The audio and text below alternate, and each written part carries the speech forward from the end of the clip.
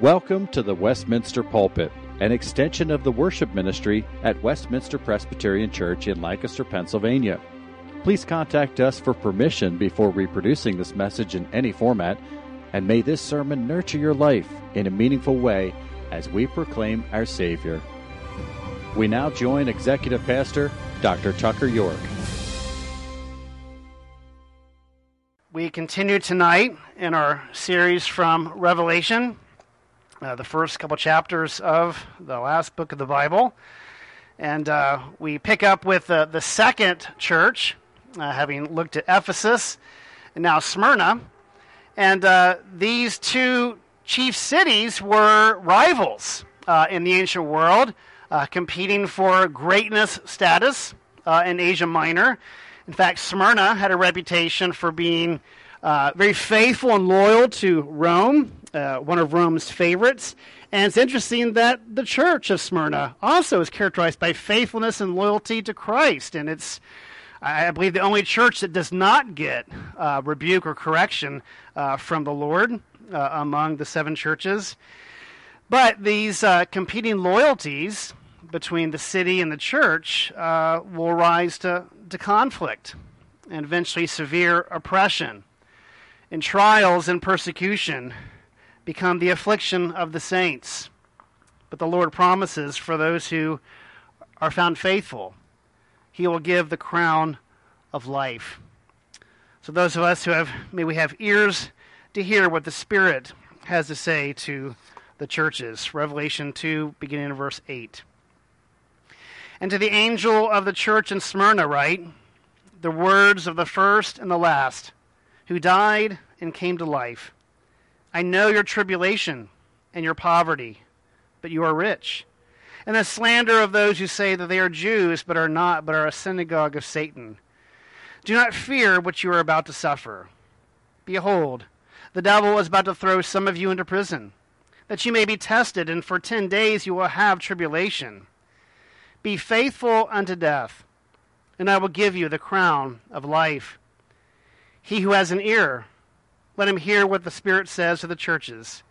The one who conquers will not be hurt by the second death. Our gracious God and Father, I pray that the words of my mouth and that the meditations of our hearts may be pleasing and acceptable in your sight, O Lord, our rock and our Redeemer. Amen. The Tower of London has a fascinating history. It's really a magnificent fortress, and in its history has oftentimes served as a prison in housing and executing some of England's most famous prisoners. William Wallace, Thomas More, Thomas Cromwell.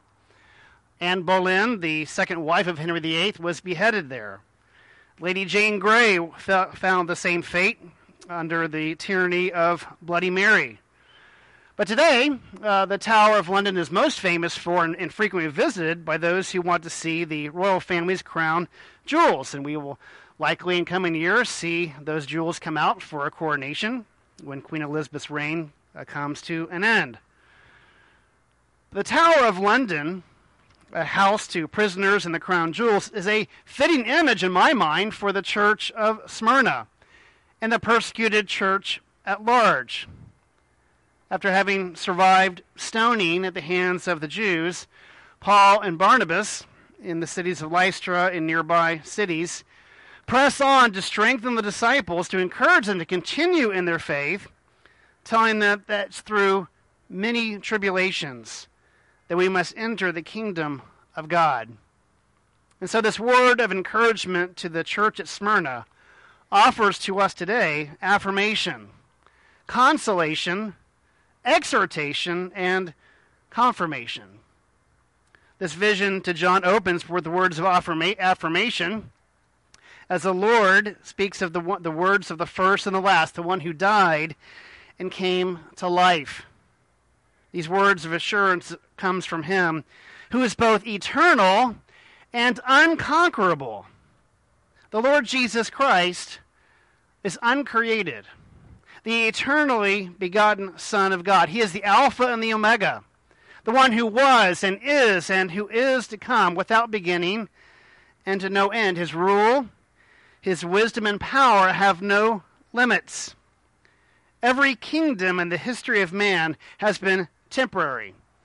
Common among the ancient servants would address their ruler with the words, "O king, live forever," a petition made in vain, as all those rulers died and their kingdoms came to an end. But the angel Gabriel said these things to Mary, that her son Jesus would reign over the house of Jacob forever, and of his kingdom there would be no end.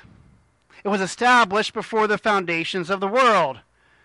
And it echoes what Psalm 145 reveals. Your kingdom is an everlasting kingdom, and your dominion endures throughout all generations. Now Jesus is eternal because he is unconquerable. Now through his 3-year or so itinerant ministry, Jesus seemed unstoppable. The demons could not stop him, but were cast out by him from those whom they tormented. The devil could not stop him, though tempted Jesus 3 times in the wilderness. The religious rulers could not stop him, though they tried to trap him with trick questions. But then Satan entered Judas, who conspired with the authorities, and they caught him under cover of darkness. The light of the world was subject to a kangaroo court.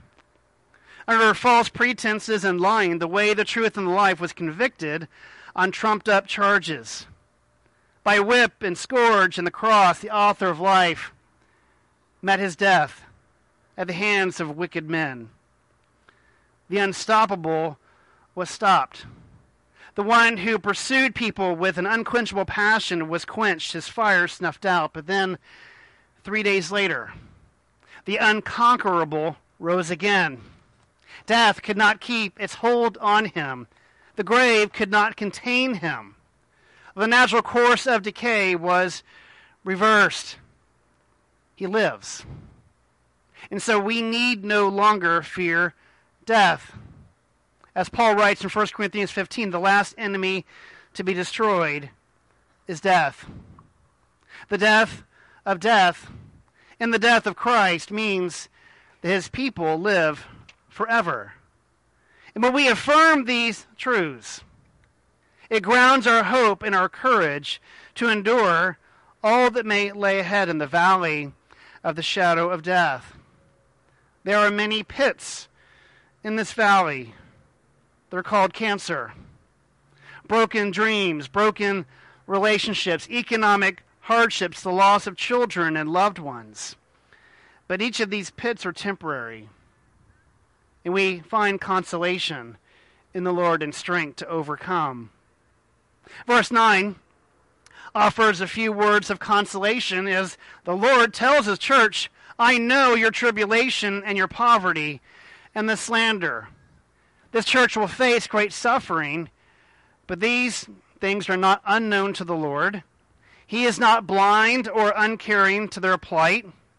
He is the God who sees, the God who hears, who identifies with the trials of his people. It's apparent that these believers were being thrown out of their employments because of their conversions. Economic oppression has always been a common tactic by the worldlings who would bully God's people to press them to comply with social order. The city of Smyrna's loyalty was to Rome and to her emperor. But the Christians' loyalty was to a dead Jewish man whom they claimed to be alive and the true king of the world. They would be marginalized, suffer sanctions, be cut off from promotions and advancements in commerce. These little Christ would heed the will of the world or suffer the consequences. Such similar conditions were endured by believers behind the Iron Curtain of the 20th century, living in Soviet Union, living in Eastern Europe, under Marxist communistic regimes who would tolerate no rivals to the state. We see similar patterns in China today. And you and I need wisdom in our day, as various voices would clamor for unchecked power, silence the freedom of Christians to have a voice in society, to deny even livelihood, to bow before a godless agenda. May we be diligent to use our influence to preserve Judeo-Christian values for the good of society. Even while learning from our forefathers and from our brothers and sisters from around the world who have endured hardship and even thrive spiritually, flourishing even when they are greatly hindered by authorities who cannot tolerate faith in Jesus Christ. Not only would they suffer poverty, the people of Smyrna would suffer slander from God's people, the Jews.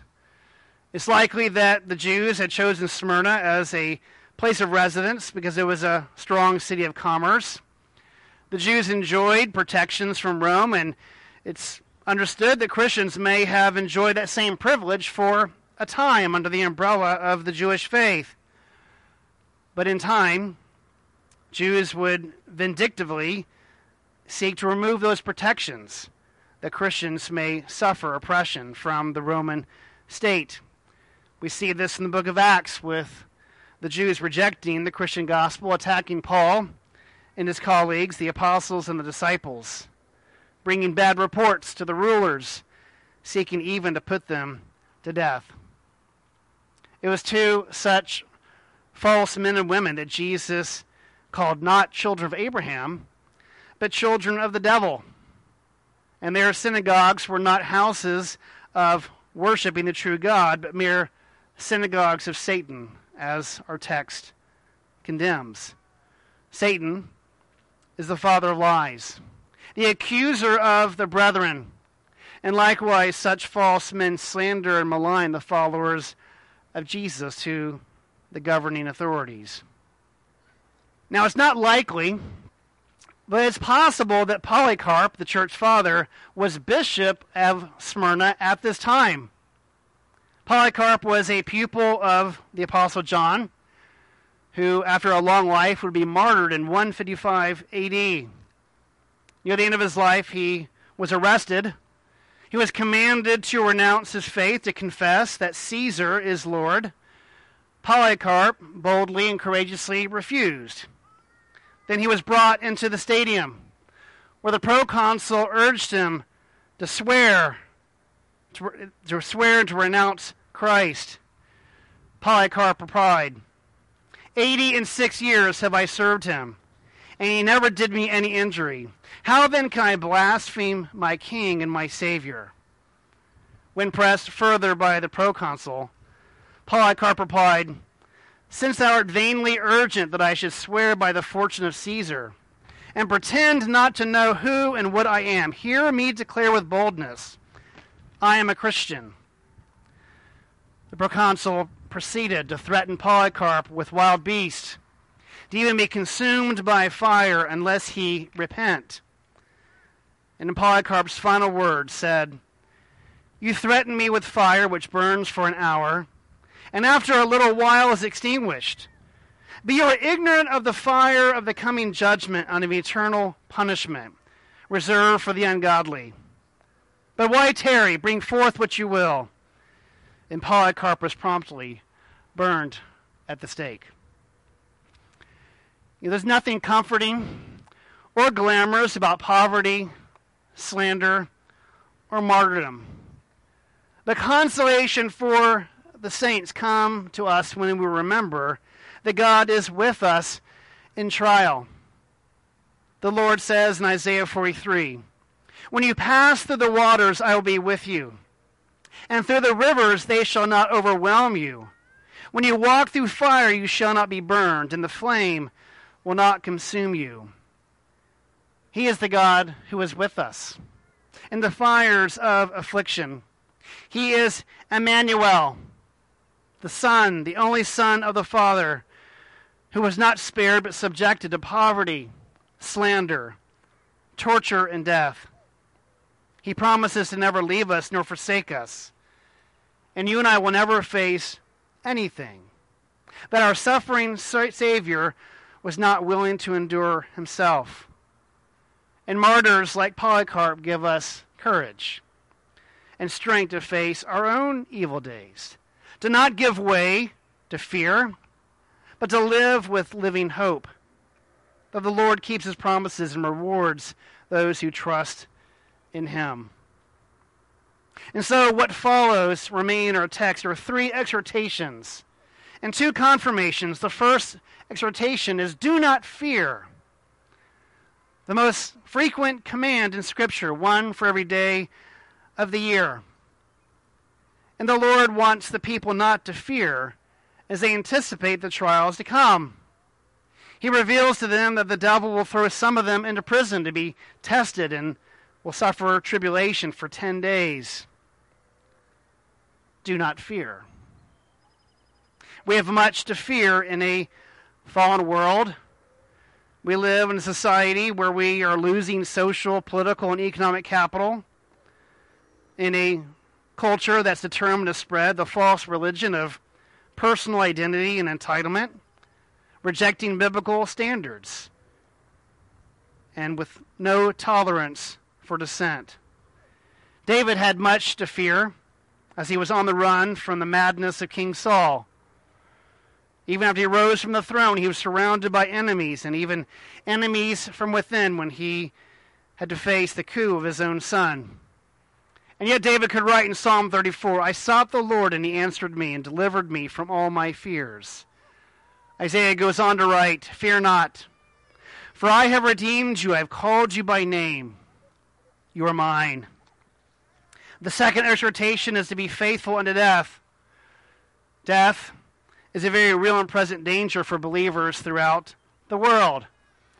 In a recent newsletter from one of our missionaries, we learned that the mother of this missionary recently died in North Africa. And this missionary had years ago led his mother and many of his family to Christ, converting from Islam. And his mother's death was a beautiful testimony to the gospel, and yet aroused the hostility of the surrounding community when the family refused to give her a Muslim burial, she being one of the first Christians to die in that region and to be buried. The Muslim neighbors threatened the family, even while grieving the loss of their dear mother. They beat the missionary's brother, nearly blinding him in one of his eyes, requiring surgery to restore it. We here in the West do not yet face such physical threats, but the Lord would call us to identify with our brothers and sisters, to pray and to advocate on their behalf, to be faithful unto death until we die, or even faithful unto death, meaning death to self.